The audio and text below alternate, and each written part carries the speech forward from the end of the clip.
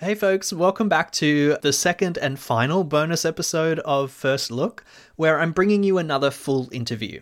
This interview that I've chosen is the one that I did with Maria and Kirsten Palladino, who you remember are the editors of Equally Wed, which is an inclusive wedding publication. They're such great storytellers and were super engaging throughout the interview, so I know that you're going to get a lot of value and enjoyment out of just like hearing them chat. Like, it was just a really fun conversation that we had. You're going to learn some really great ways about like marketing your business as an ally, and ways of being a better ally. So I thought that there'd be a practical element to what's in this. But as I said before, super enjoyable, super entertaining. To listen to the entire collection of unedited interviews, I've actually set up a whole catalogue of them over at firstlookpodcast.com. And I'm just asking you to make a one-off donation, which is going to help support my work. Every single interview that I conducted for the series of First Look is up there right now, ready for you to binge all of them. So please jump on in there, make a donation. You can do it for as little as $5, and then you can access all the content from the show. Thank you so much. I'll see you on the flip side. Okie dokie. So let me just get up my little question document that I have here. It's this tab. Great. Why don't we start with just a little introduction, with maybe if you want to each introduce yourselves with your names and your pronouns if you like, and then just a little bit about who you are. Go ahead. Okay, sure. I am Kirsten Palladino. My pronouns are she, they, and I am co-founder and editorial director of Equally Wed magazine. And I am Maria Palladino. My pronouns are she, they, and I am a co-founder and creative director of Equally Wed. Now, my next question, this is the first interview I've done with two people. So, I'm like, all right, I've got to figure out that's all right, we'll figure it out together. So I want to hear, maybe you could just tell me, what is the Kirsten and Maria story? Oh, like our whole love story, or the business part of our story? Because, it's interesting. We're running a business together, and then we're also married and all that. Very true. Which one happened first? Oh, okay. That's a good question. Yeah. Haven't gotten that before. Okay. I tell long stories. Maria tells short. We'll try to meet in the middle. Yeah, well, I'll tell a little bit of so we met in 2004, and 2003, started dating 2004. It's too many years now, so the years don't even make any sense anymore. We met in 2003. We started dating in 2004. We dated for a good 4 years before I decided that I was ready to propose. And let me just also interject that we were already living together. You weren't just courting me from afar for 4 years. No. We were going through the whole I'm just making it shorter, okay. A little condensed version. Right. Now that we're 18 years in, so there's a lot of stories and history there. But yeah, we started dating, fell in love. I decided to propose and proposed in Central Park in Manhattan, New York. America, of course, if anybody's listening abroad. And we started planning our wedding through our engagement, 18-month engagement. And through that, went through a lot of hurdles in planning our big day. And that kind of became the brainchild for Equally Wed. But yeah, so we got married in 2009. And basically went on our honeymoon right after our wedding, and shortly when we came back from that, hit the ground running and started Equally Wed. And so that was 2009 we started it and launched. Right, yep. We officially launched March 2010. So we took basically July 2009, right after our honeymoon, to March 2010 to build the website and fill it with, the initial features and build out our brand mission and start sharing about what we were going to be doing. So now it's been 12 years. 12 years, right? Yep. 12, of Equally Wed. 12 years for Equally Wed, 18 years for us, and it'll be 13 years married in June. Yes. Okay. And I'm so sorry, Hank. Can I pause there for a second? Yeah. I don't know when you're going to be releasing this, and if you would rather us stay away from in June or just now or anything like that, we don't want to date it. So, I'm not worried about it. Okay. All right. Yeah. I don't want, because I think I don't want you to be in your head about it. So Right. Okay. let's not, not an issue for That's me. true. Thanks That's for right. asking. Okay. Okay, there's a lot in there that I've got lots of questions about, so I'm going to dive in. Okay. Let's go back to 2003. Paint me a picture of what was the dating scene like, and how did you meet? Like, 2003 is a long time ago when we're talking about dating as queer people. Absolutely. So we both were living in Atlanta at the time, and neither of us had been living in Atlanta for a long time. I was born in Atlanta, but I wasn't raised there. And so we were both part of the going out nightclub scene. We were in our early 20s. And I think it's really important to recognize for the LGBTQ plus community, that's where we find our people. Because there are queer clubs, and there are and clubs specifically dedicated just to female identified people for certain nights, etc. So that is what the life we were living. Not that we were crazy, overnight, like late night. We were late night clubbers, but yeah, I mean, I know it sounds crazy to say now as we've gotten older, but yeah, we had, there was the ladies' nights at the country two-stepping bar on a Thursday night. Then there was the one more like pop R&B kind of club on Friday nights where a lot of the women went to, or however anybody was identifying. And then Saturday, kind of a mix at another club bar. And so there were often times that we were, hanging out with friends and getting together and going to those safe spaces where you were finding your friends, but you were also finding potentially people you were dating as well. Mm-hmm. So that was a lot of fun. So in 2003, the summer of 2003, I was just dating somebody really casually, and I saw Maria at the two-stepping country western bar on ladies' night, and but it was a gay bar exclusively. But then on Thursday, it was exclusively, I think, women identified night, except for the bartenders. And I spotted Maria because Maria was part of. There was someone in Maria's circle who was dating someone in my friendship circle, and I thought, oh my gosh, she's so hot. She must have somebody from out of state. Like, she couldn't possibly be single. And Maria thought that whoever I was, sort of dating, was someone I'd been in a serious relationship with for years. So we both had misconceptions about the other. Yeah. And then fast forward, there's a couple of times in the fall where I saw her, was thinking about her, and vice versa. And then in February 2004, we were out at the same club one night, and I went up to Maria's friend and said, "Is Maria dating anyone?" And her friend lied to me and said no. And so, but behind my head, Maria was pointing to me and mouthing to her friend, "You're talking to Kirsten." But so she was excited to see me talking, to her friend. But anyway, her friend totally told me a lie. Maria was dating and talking to several women. Not really, yeah, just like. And so, but I would never have asked her out if I had known that there was competition. I'm not very competitive, so I asked her out, and then we started dating. A month later, Maria asked me to be her girlfriend, and we've been together for almost 18 years now, or definitely 18 years, 18 years plus. Yeah.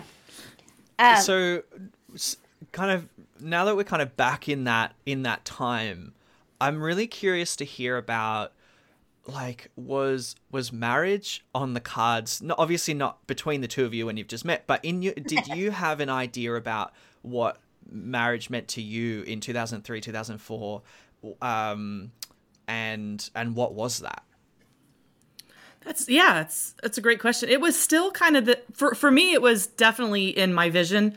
I've always been kind of a romantic. I never questioned my sexuality when I was figuring myself out. I always kind of visualized in a marriage and with a family. Never saw myself with a man, never visualized myself in any type of wedding dress or anything like that. But I knew that was the life I wanted in regards to being married. So it was never I was questioning how I was going to get there. It was just kind of like, of course, it's going to happen for me. I'm going to find my spouse, and I'm going to follow the path of that. I don't care what the laws are. It was never, I mean, I wasn't thinking that far into it at 23, 24 years old, in regards to what my, the wedding law, marriage equality laws and all of that and what it meant. But I knew that that's the future I wanted. As far as like people around us, or even on the outer skirts of acquaintances, it was still very like, oh my gosh, this golden couple whenever they were getting married. I remember when a couple people in our early part of relationships did have weddings, 2 women getting married, and they were calling each other wife. It was amazing. Back in 2004, 2005, probably. Right. To hear that, it was just like we were breaking the rules, and we were taking this world over, and it was fantastic, and we were seen and heard. And so I knew that feeling is something that I did want. And I wasn't questioning how we were going to get there. So it definitely was in my peripheral in regards to what I wanted for my life, as far as wedding and marriage and spouse. Yeah. And then I grew up always imagining myself in the big white ball gown and going down the aisle. And I didn't necessarily have a picture of who was going to be there. It was just, I was excited about being a bride. That was important to me. And then when I did realize that I was queer, that never changed in terms of whether I could or couldn't get married. In fact, jumping forward to after Maria had proposed and we were planning, and people would ask, is that even legal? People who really supported and loved us, asked if it was legal. And my thought was, a wedding is never illegal, not in the United States, certainly in other countries, but, the public display of affection. But here I knew that we could have a wedding, and whether or not it was whether it was recognized legally was a whole different story, and something that we didn't have a lot of control in. But we could control committing our lives to one another in front of our friends and family or higher power in an event and decor and celebration, worthy of our love. That's a really beautiful perspective, and it's funny. This is really tangential, but I have a similar kind of experience or time in my life, but I had a really different view because I grew up very religious. And so there was a really big part of my life where I was like, marriage is an extremely spiritual decision that you make. And even when the church was, at least here in Australia, still very anti-queer and marriage equality, my view was like, yeah, but God is the only one that ordains marriage. There's no pastor or minister that could actually recognize yes or no, this is a married couple. It's the higher power. And I'm on a journey with all of that. But yeah, just really interesting that it's like we get to decide if we're having a wedding, regardless of whether the law recognizes it or not. That's a really beautiful way to think about it. If I could take you back, I think, Maria, you mentioned that you had some friends early days, 2004, 2005, maybe, that were getting married and calling each other wife and kind of the impact that had on you. What do you remember about, is there one wedding in particular? Do you remember the first queer wedding that you went to?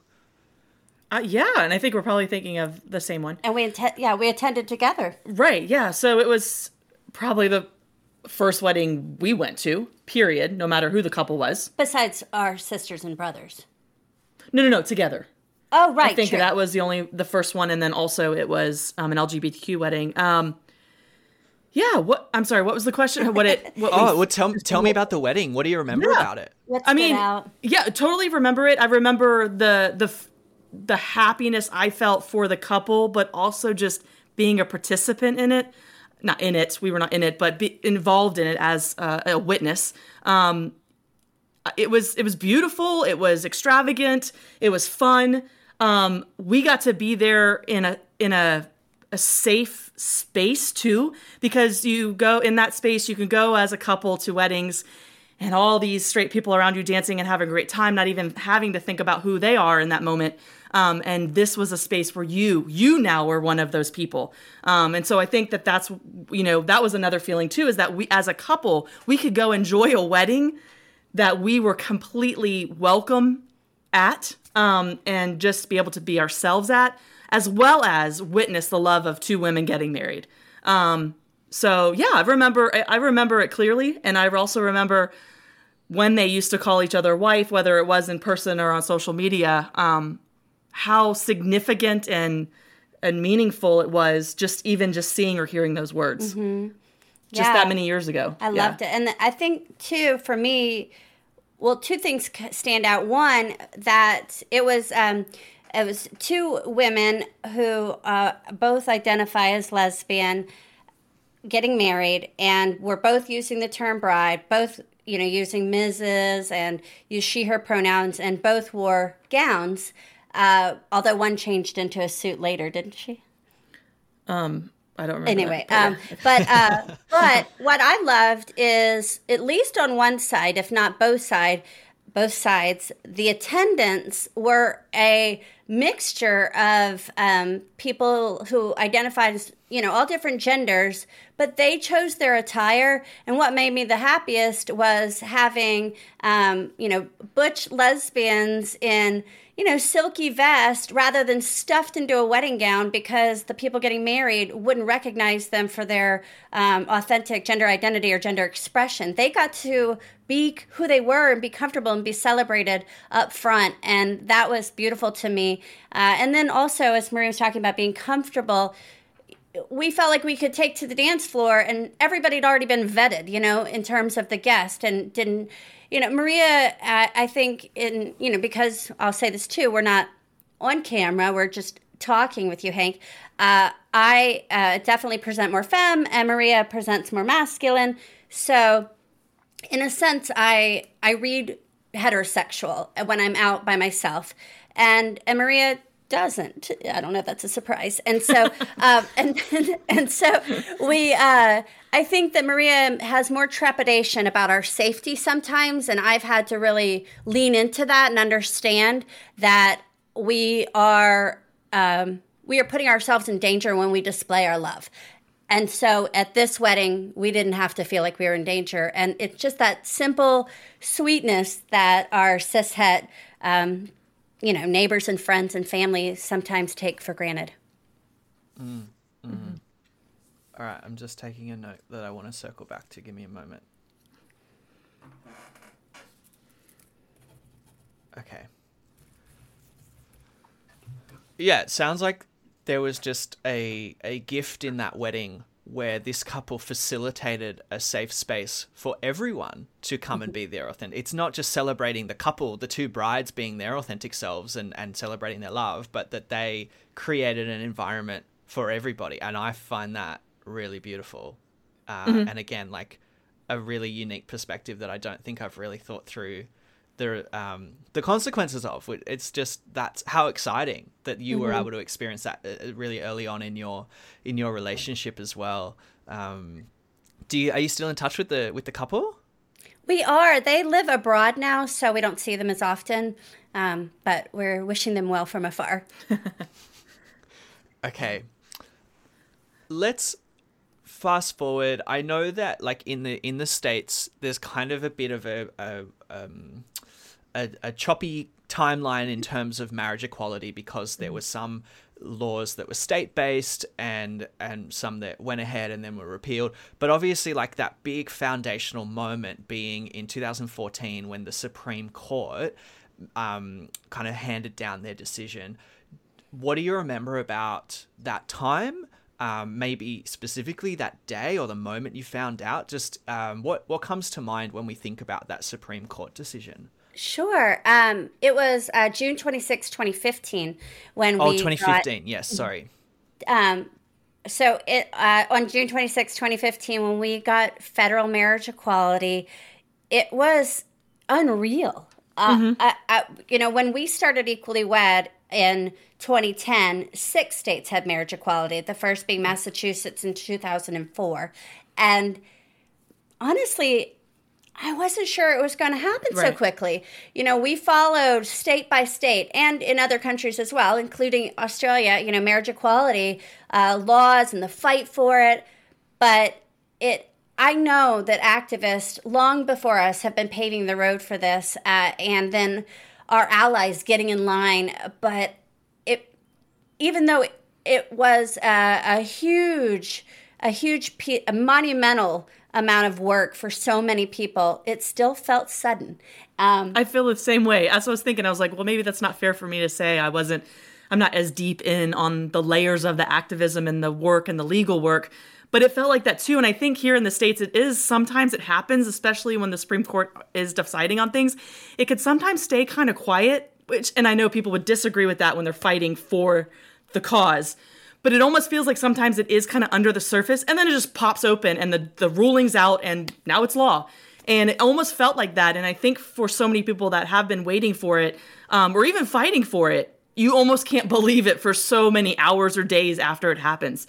But it was huge, and it was a celebration, and it was a big, important day. Mm-hmm. We were already, right. I get all the days confused. We were at our wedding. We had Equally Wed for 5 years.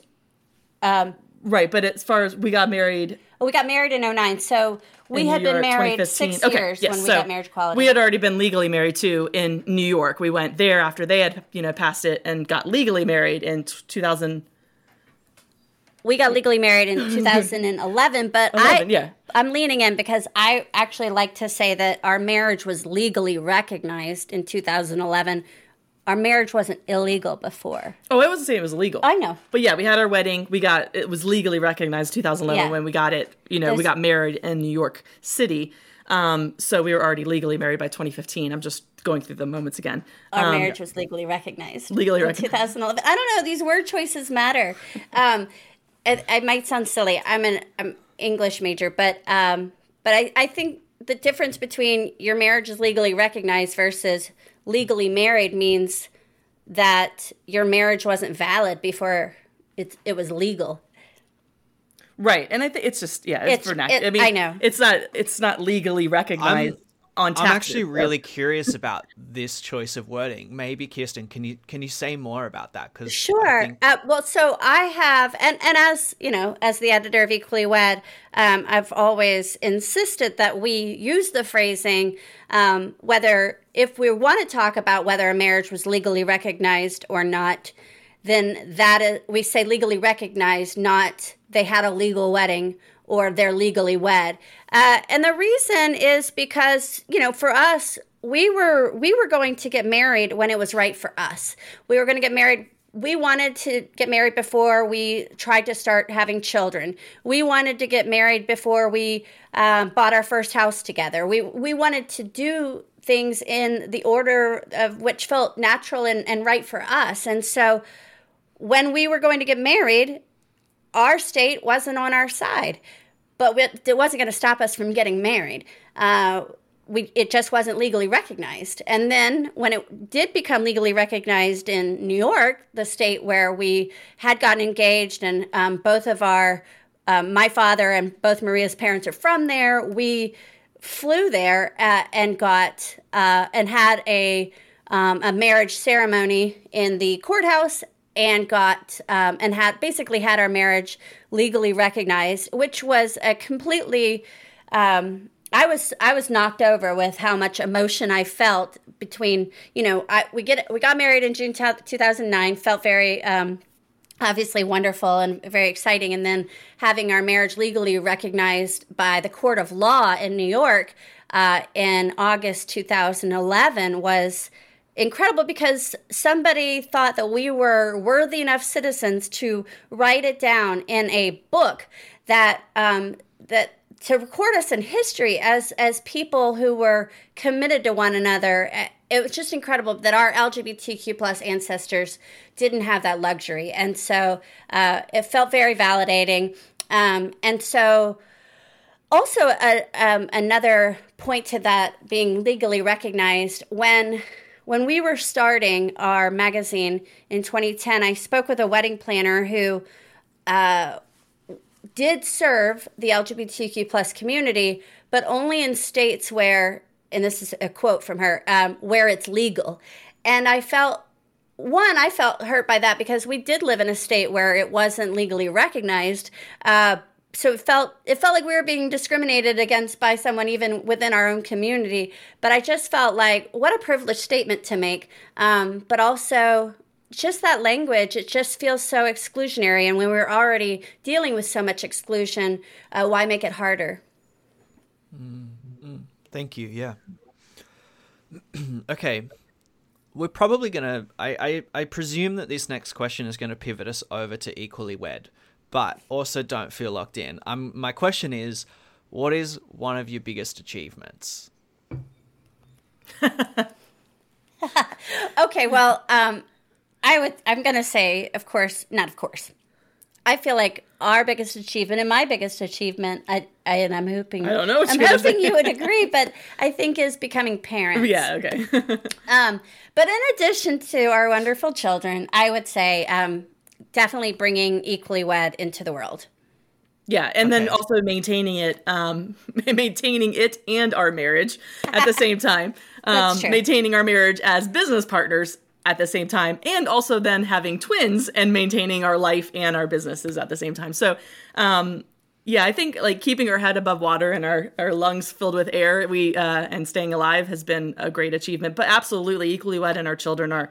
I mean, Equally Wed is our business child, and I know it should never be a child, but it's our business child, and then we have our two children. So. Those are, and then a lot of other smaller things that fall under those umbrellas, I think, within business that are all related to Equally Wed. Like Kirsten has different speaking engagements that are just amazing, how those have grown, that are all related to, Equally Wed and LGBTQ plus inclusivity. So, I mean, there's a lot that we're just super proud of over the past, 10 plus years. Definitely. And also, as somebody who, as early as I was dreaming about wearing white wedding gown and being a bride, I was also dreaming of writing books when I was 6 or 7, and having getting a book deal with a big time publisher and having a book come out called Equally Wed as well. That was just such an achievement. Having my book in libraries and bookstores that people can find, in stores and libraries, and but also online, and just being able to connect with more people about something that I'm really passionate about has also felt like a big achievement. Tell me about the dynamic of running a business and parenting together. Like all of the things that you mentioned, being, strong relationship, parenting, business partners, like what's that dynamic like between the two of you? Some days it's hard, and some days it just flows like water. Mm-hmm. Most days, I would say, it's great. And then, of course, we have, you can have a little too much of somebody all the time around, 24 hours a day. But especially, we've, especially through the pandemic, have worked from a home office and been a lot more trapped in, all of us together. Our kids were virtual for a while for schooling, and so we were balancing that on top of trying to keep our business afloat. Marriages, weddings stopped dramatically. So it halted a lot of things. I mean, we were still getting lots of traffic on Equally Wed, but things were slowing down and we were feeling that. So, but absolutely, yeah, sometimes it doesn't feel like it's been as many years as it has been running a business or even being together. I think in general, we still enjoy it a great deal, right? Not Right. Not being married, but like running a business together. I mean, we have like even in June we have a speaking engagement together, and so I think we're super excited about that and being able to do it together and present material together and just be a force for the business, but also be able to present it as a couple. So, I think for us, some of the hardest times were when we had 3 babies. We had twins and we had Equally Wed all at the same time, because we decided to launch Equally Wed in March 2010 and immediately start trying to get pregnant. And so, and then like, I think we launched in March and finally we're able to get pregnant in July. And so, and then the babies came the following March, and then we had 3. And so it was, it was tough, but in the 11 years since our children were born, what I think we've done is learned how to navigate so that if one of us needs a break, then the other one can take over whatever it is. But also really having the ability to work on any facet of the business that needs handling, but also recognizing each other's lanes and recognizing each other's strengths. Like Maria is amazing with finances. I am not. I have stayed far away from that. I am a great writer. Maria is actually a great writer too. And that's been fun to see those talents come out. But there are just different strengths that we have, and I think we recognize them in each other, and we respect those spaces and those boundaries. But also, I don't know, we just play off of each other, feed off of each other. But also, we're still very much in love, and that, I think, is the glue. Right. Yeah. That It would. keeps I guess it wouldn't work very well if we didn't like each other. Yeah. Yeah. We'd have to disengage and just business and not be together. But yeah. So yeah, it works well. We'd still like each other. Notice I said love and she said like. No, but being in love is great, but liking sometimes liking someone is stronger. Yeah. important. Yeah. Because you can love someone and dislike them. It's true. Oh, that's true. That's very true. I'm curious to hear if you got any thoughts around kind of, I don't know how to phrase the question. This is not a scripted question, but in terms of like having role models in other, queer business partner couples, have you seen that modeled anywhere well? Did you benefit from role models? Do you feel like you had to navigate some of those dynamics, without help? I don't know what I'm saying, right. But I don't know if you can interpret those words into something to say. I think that's a great question. I would say that when we started, no, we didn't have business role models that we could look to who are in the LGBTQ plus community. However, since we launched Equally Wed, we have met some incredible LGBTQ plus couples who work together or who are just like a powerhouse couple who have inspired us. Absolutely. Yeah. And I think there were some potentially, I'm trying to think, well, there are now and there were a little bit then, heterosexual couples that did work together, and kind of just watching that and feeding off of that has been inspirational. I think even back then, but even now, just to see, we know we're living it. It takes a lot to be a couple and run a successful business together, and to be able to recognize that in other people out there. It's just kind of like, oh, cheers to you kind of thing. And it's inspiring. And also you can learn from them still too. If you're doing it, you're going to still learn from them just being around them. And so it's always lovely to see that whenever we're with anybody or at a conference or speakers where they are a couple within it as well. It's great. Okay. Now, I want to circle back to something that I think, Kirsten, you mentioned in terms of being a little bit more hetero-passing and maybe taking for granted, a feeling of safety, whereas Maria might be a little bit more tuned into feelings of I think you said, like, putting yourselves in danger when displaying your love in public. I might have worded that wrong, but that was obviously in the context of back in when we went to that wedding in 2005 or whenever that was. Fast forwarding to now, like, what have you noticed change in terms of your feelings about public displays of affection? What have you noticed within culture of acceptance, and how do you feel now? Do you still feel a sense of needing to guard a little bit of that safety for yourselves? So yeah, I think we have different personalities and our answers would potentially be different, but I think also we create a good balance for each other in that same respect. My personality is always, ever since I was little, is kind of like, I don't need a light shown on me, or whatever shined on me. I don't want to have a lot of people like looking at me because I'm different for whatever reason it was. And I think that's carried over, and it's something I've been working on through my adulthood to just not try to have as kind of a problem within myself. So I still am conscious about us as a couple out in public or whatever. That has gotten better. And also knowing how the world has changed, especially here in the United States or wherever we might be traveling to, or where we're at, even with where we live, I'm way more comfortable than I was, I would say, 10, 20 years ago. But I'm still extremely conscious about our safety, especially when we travel. Travel to smaller towns just right outside of our state, or traveling internationally. Even when we talk about other things we want to do in the future, I'm like, okay, well, I'm good with that, but let's do our research as to what's the safest way to do that tour, or where should we stay, or all those things. And I think that's going to be a very long time before any of the LGBTQ plus community doesn't feel that way in a lot of different areas around the world. So I think we've seen, we hear from a lot of the younger generations too, how gender and sexuality is just they're not even thinking about it or talking about it in any negative way in a lot of areas. It's still very huge and much of a big issue for a lot of people, but we're hearing it become less of an issue, especially here in the United States and a lot of kind of progressive areas. And that's amazing to see now as we get older, to see how 20-year-olds are reacting to things and things are changing. So gives us a lot of optimism, but I think there's still a lot of work to be done. To feel truly comfortable as an LGBTQ plus person in this country, at least. You can add whatever you think. Yeah, I think you said it perfectly. Okay. Yeah. Okay. Yeah.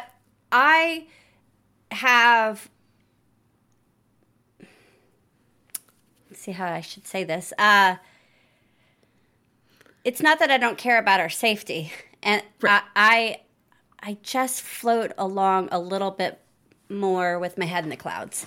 And that's just the way I've always been. My dad's like it. One of our sons is like it. I just, I'm very aware of certain things, and I've never felt ashamed for being LGBTQ+. I was raised in a household where when I was 11 and my brother was 13, my mom looked at us and said, if either one of you turns out to be gay, just know that I'll love you no matter what.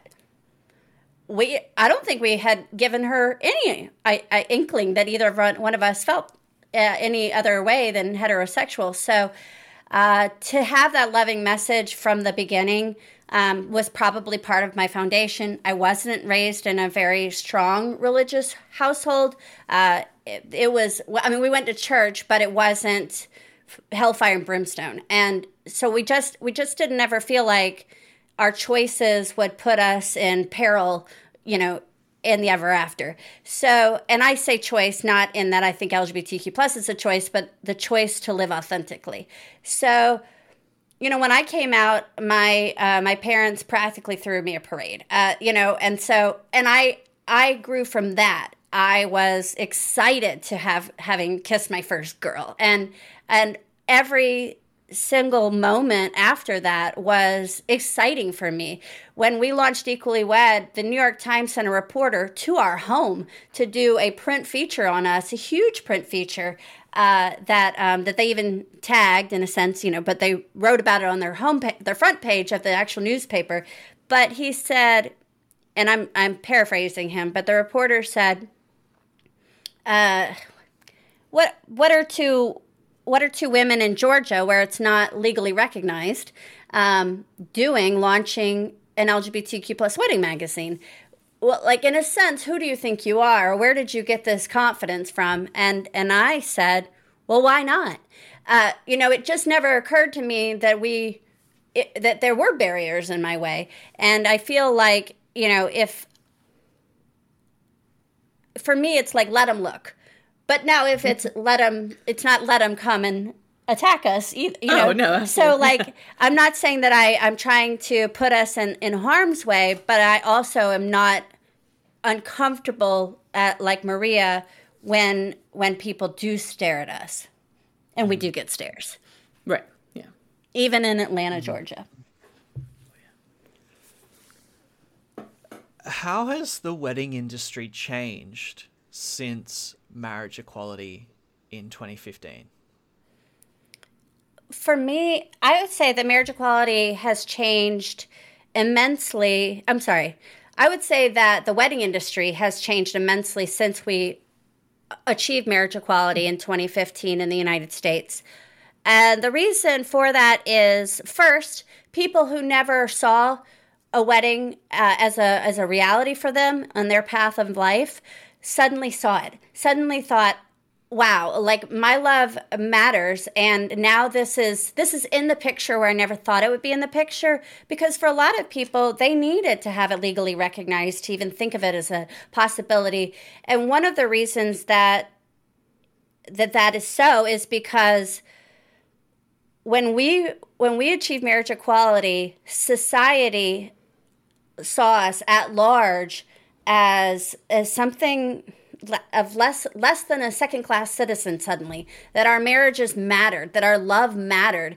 And suddenly we saw ourselves in more movies, more commercials, like every year it gets better and better in terms of representation. But, in 2005, maybe somebody's family member wouldn't have gone to their wedding, whether it was legally recognized. It wasn't legally recognized, but in 2017 they might, because suddenly society has said, yes, we think this is real and we think it's okay.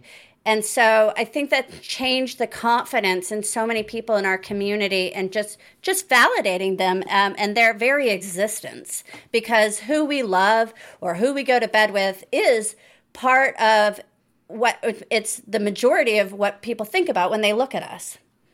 Can I dig a little deeper there, Kirsten? So sure. I think what you're touching on there is like the power of the representation and visibility. So if I kind of, digging deeper, what has that representation and visibility done in our wedding industry? Like specifically looking at wedding professionals, like what's changed for people working in the industry now that we have marriage equality?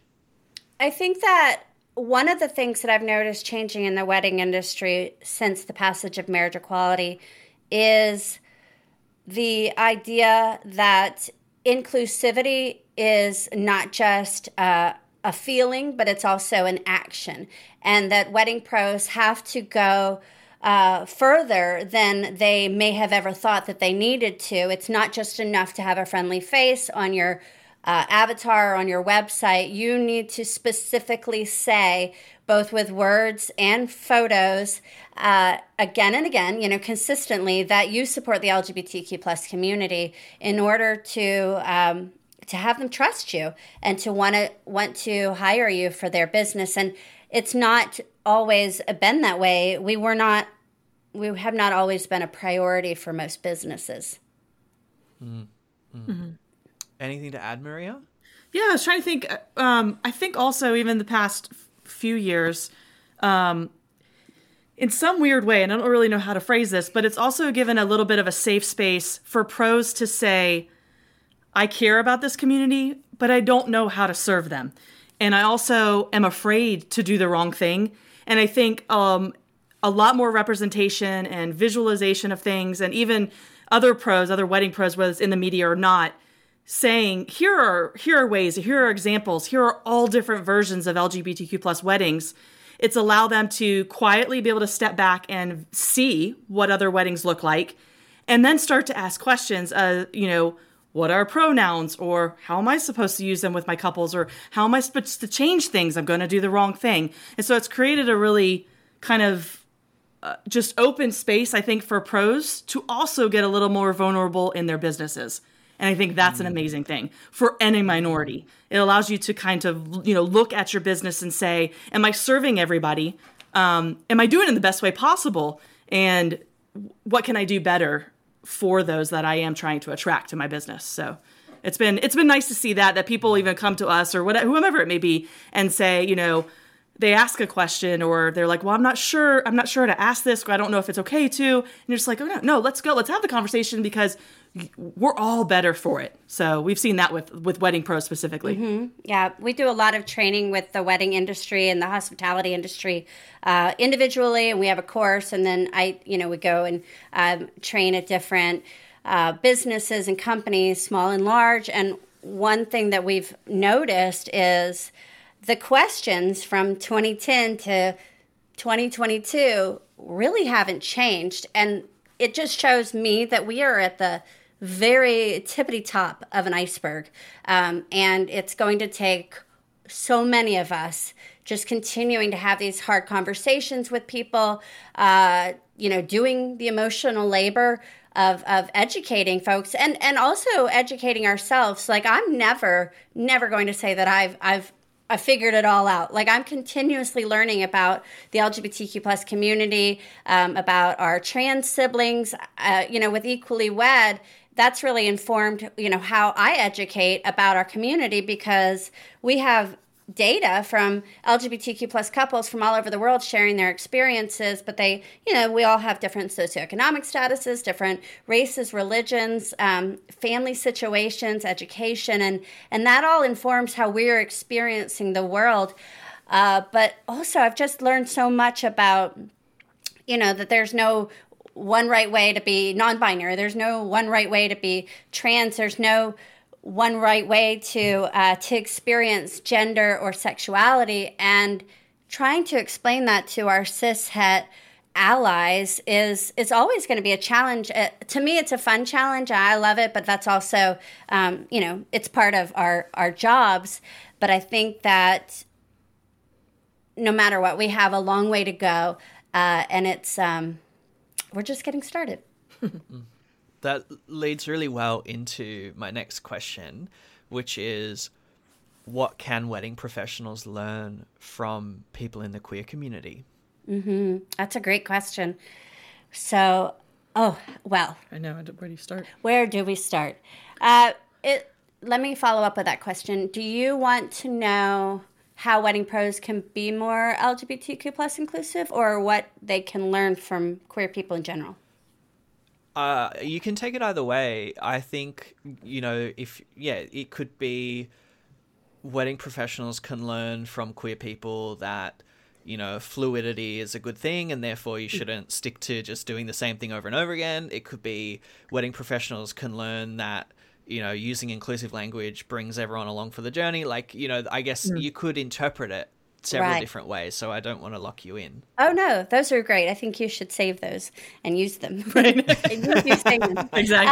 I will say that wedding pros who are interested in working with the LGBTQ plus community and truly want to celebrate our community and believe in marriage equality and wedding equality can really look to the LGBTQ plus community, especially weddings, that have happened, that have been published, to see what the community is doing. And also in that, recognizing that we're all different. There's no, just one type of LGBTQ plus wedding. When we were getting married, somebody close to us asked, what's it going to be like? And it was as if they'd never been to a wedding before, but really they'd never been to an LGBTQ plus wedding. Yeah. And I thought, well, what a silly question, but they couldn't imagine it, which was so interesting. And I feel like that's just part of the otherness that folks do when they're looking at a community they're not in and they don't quite understand.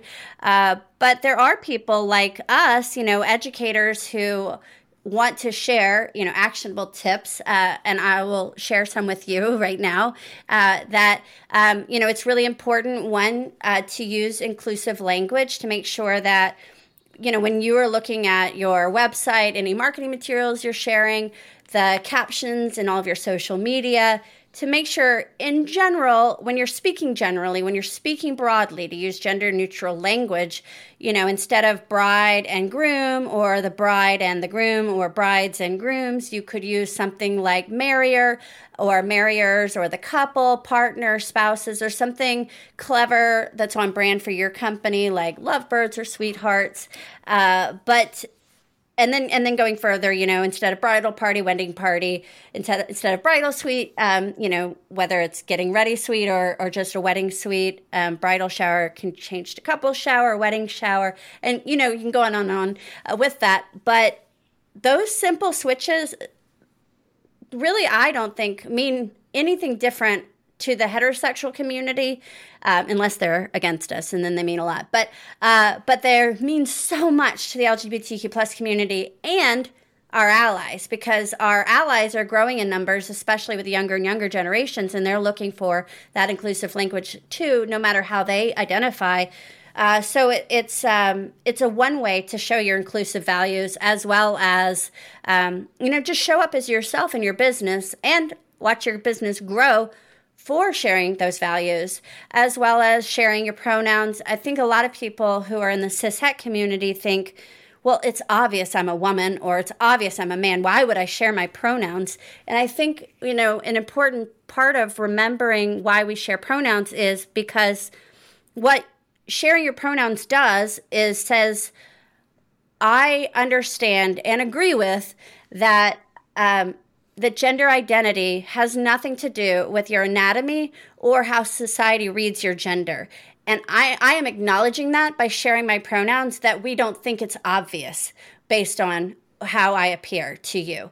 So, and then asking for somebody else's pronouns is a way to say, I want to recognize your authentic gender identity. And if you feel safe opening it up and sharing with me, I can be that space for you. It's not required, but I think it's exceptional if you feel comfortable sharing your pronouns in your signature and your bios on your website or your social media bio if you are a one person company, but also name tags or asking your clients' pronouns in your intake forms. This is extremely helpful for you to be able to show your inclusive values right from the beginning, but also that way you and your staff can address them appropriately. And one thing, when you are asking people's pronouns, make sure that you have a fill in the blank, not a drop-down form, because there are so many different combinations of pronouns that you wouldn't want to assume that these are the only pronoun choices that there are, especially with all the neo-pronouns that are coming up from our creative younger generations. Absolutely. I've got one more question, but I do just want to turn to you, Maria. Do you have anything you wanted to add there? No, I think that's wonderful in regards to actionable items. Your question at the beginning there was, what can wedding pros learn from kind of the LGBTQ queer community? And you had mentioned something that just made me think that it does a reminder that to cis-het, or it's just wedding pros in general, the idea that, like you said, gender, sexuality, it is fluid, and a lot of LGBTQ, not a lot, but a good amount of LGBTQ plus people are on a journey, and that journey is not figured out just when they're 20 or something. For some people, it is. You may know that you are whatever sexuality, whatever gender you feel that you are at 20 years old, and it never changes, and you are who you are. But for some people, it's a lifelong journey. For sometimes it's figuring them out. It's fluid. It changes, and that's not wrong. And so I think especially in the wedding world, it's such an intimate space. Even while you work with your vendors and your pros, or you as a couple, that to understand and respect that somebody that you might talk to at January, whatever, 2022, might say that the pronouns are she, her. And by the time you're engaging with them, 12 months later, when you're starting to plan their wedding, it might be she, they, or it might be they, them. And that's okay. And there's nothing weird or wrong with that. And just respect that. So I think that whole idea, I think our community as a whole teaches that idea of, even to just cis-het people, or just not the straight community I don't want to make it that blanket of a statement, but just this idea of that as humans, we should be okay with just being on a journey of exploring ourselves, our sexuality, our gender, our personality, our spirituality, all of those things. There should be no end to that. If that's, there's no timeline is better. And I think it's not necessarily linear. And I think that our community really kind of exemplifies that in such a wonderful way. Yeah, that was brilliant. Thank you. Okay, question for both of you. I've already screwed it up. What does the future of weddings look like? I hope that the future of weddings, it just continues to be an evolution. In the United States, we have the near constant threat that our legal rights to marriage could be overturned. And that is scary as hell. It's something that we have to sit with and deal with and wonder what's coming down the road for us. And that impacts weddings, because even though, some people are like, I don't want to get political, but our very existence and our love is political. And we don't know what's going to happen, because it all depends on who's in office, or, somebody wins something and then we lose. But I think that more and more wedding pros are learning their own truth about sharing their values, because one thing that we get asked about a lot from people who live in conservative areas, including LGBTQ plus people who live in conservative areas, are asking, how do I market to the LGBTQ plus community without offending my base clientele? We get asked that all the time. Mm-hmm. And that could be a whole nother conversation. But I don't know. I'm trying to, I don't know where you were going with that. Crap. Oh man. In regards to weddings, yeah, I'm not sure. Yeah. My hope is that it continues to lessen. That what the people are less afraid to speak out about being allies, mere allies. Right. Guilty by association, or that our allies are large in numbers, but in those numbers, there are still a lot of people who aren't ready to publicly come out as being an ally to the LGBTQ plus community, or taking their allyship to the next level of advocacy and activism. And my hope is just to see that continue to grow. And hopefully it doesn't have to continue to be activism either. It's going to be like that for a while, but hopefully it's just, we're in the business of love. We always say that. And then all of a sudden it has to become political and you have to be an activist to be on our side. And for me, I hate that, because it's just like, oh, I want to work with you. Great. Wonderful. We're in this amazing business where we get to celebrate this couple, this love, this relationship, and the excitement of that day. But yeah, it still comes down to the dollars, and they're running a business. And then all of a sudden they have to go, well, if I do this and I proclaim that I'm an ally or I'm LGBTQ plus inclusive, and I'm in this smaller town here in the United States, or in other countries. Or in other countries, for sure. Yeah, that I've turned my back on these other people, or I've said to them, look, I'm separate of your morals or whatever it is. And all of a sudden I lost all those dollars. And I get it from a business standpoint. I mean, we know we can't continue if we don't make money. We can't continue to do the work we love and that we want to continue doing to get the word out and to be advocates for this community.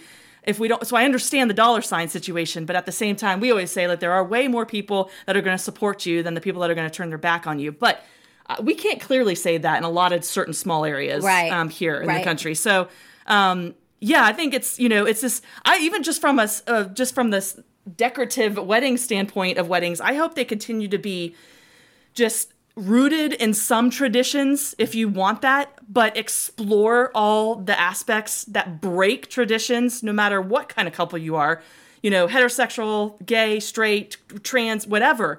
That you do what you want for your wedding day and the celebration in any way, with religion, with large, small, this, that, breaking traditions, however you want. And, we see a lot more, 50, 60 years ago, men not being as involved with the wedding day. I mean, I may be speaking out of the wrong side of my mouth, but honestly, they're just kind of like showed up in a tux and got married.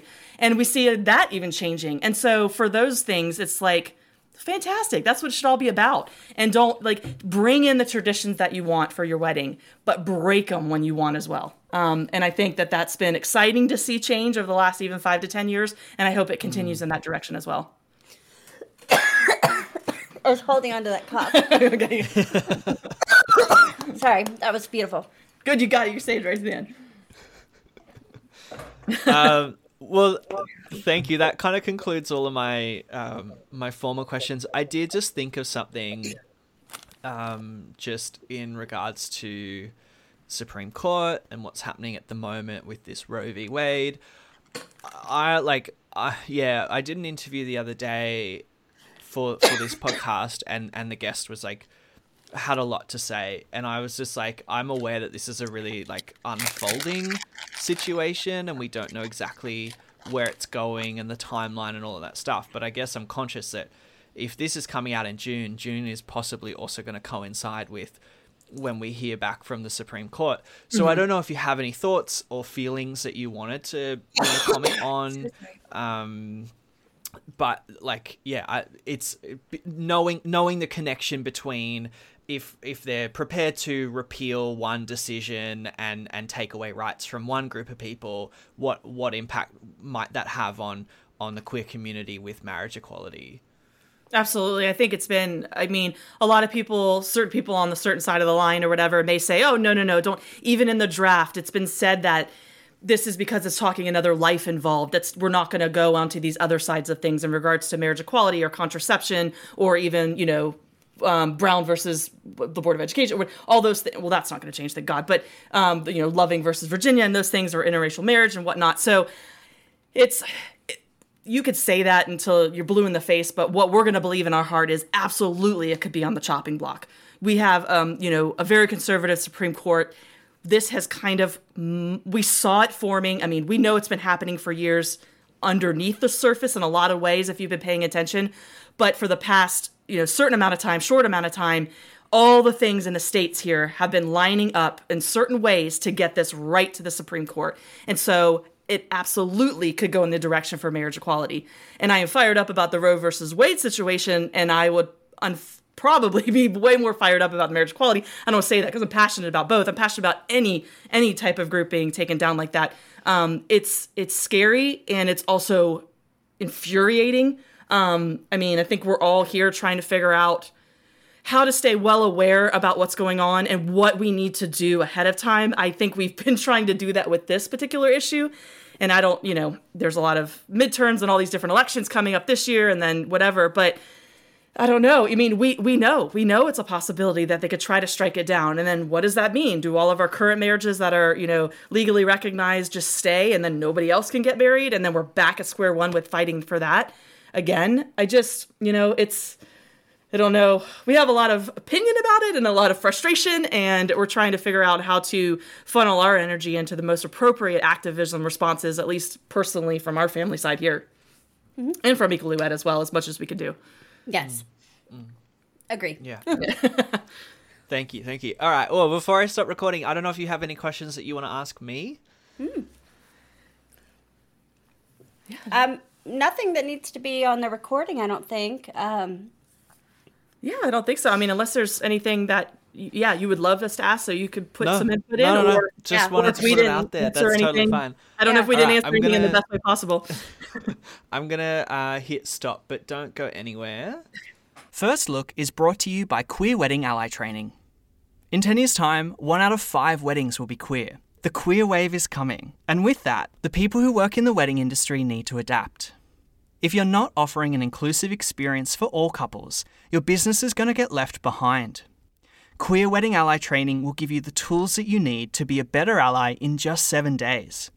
You'll learn the fundamentals of queer inclusive language, how to create a welcoming environment without feeling awkward or tokenistic, and how to stay relevant in a fast-changing industry. For only $49, you'll gain access to 4 video modules, plus a bunch of bonuses, including the all-new bonus audio training, 3 proven strategies to book more queer weddings. For more information and how to sign up, head to www.queerweddingallies.com. That's queerweddingallies.com.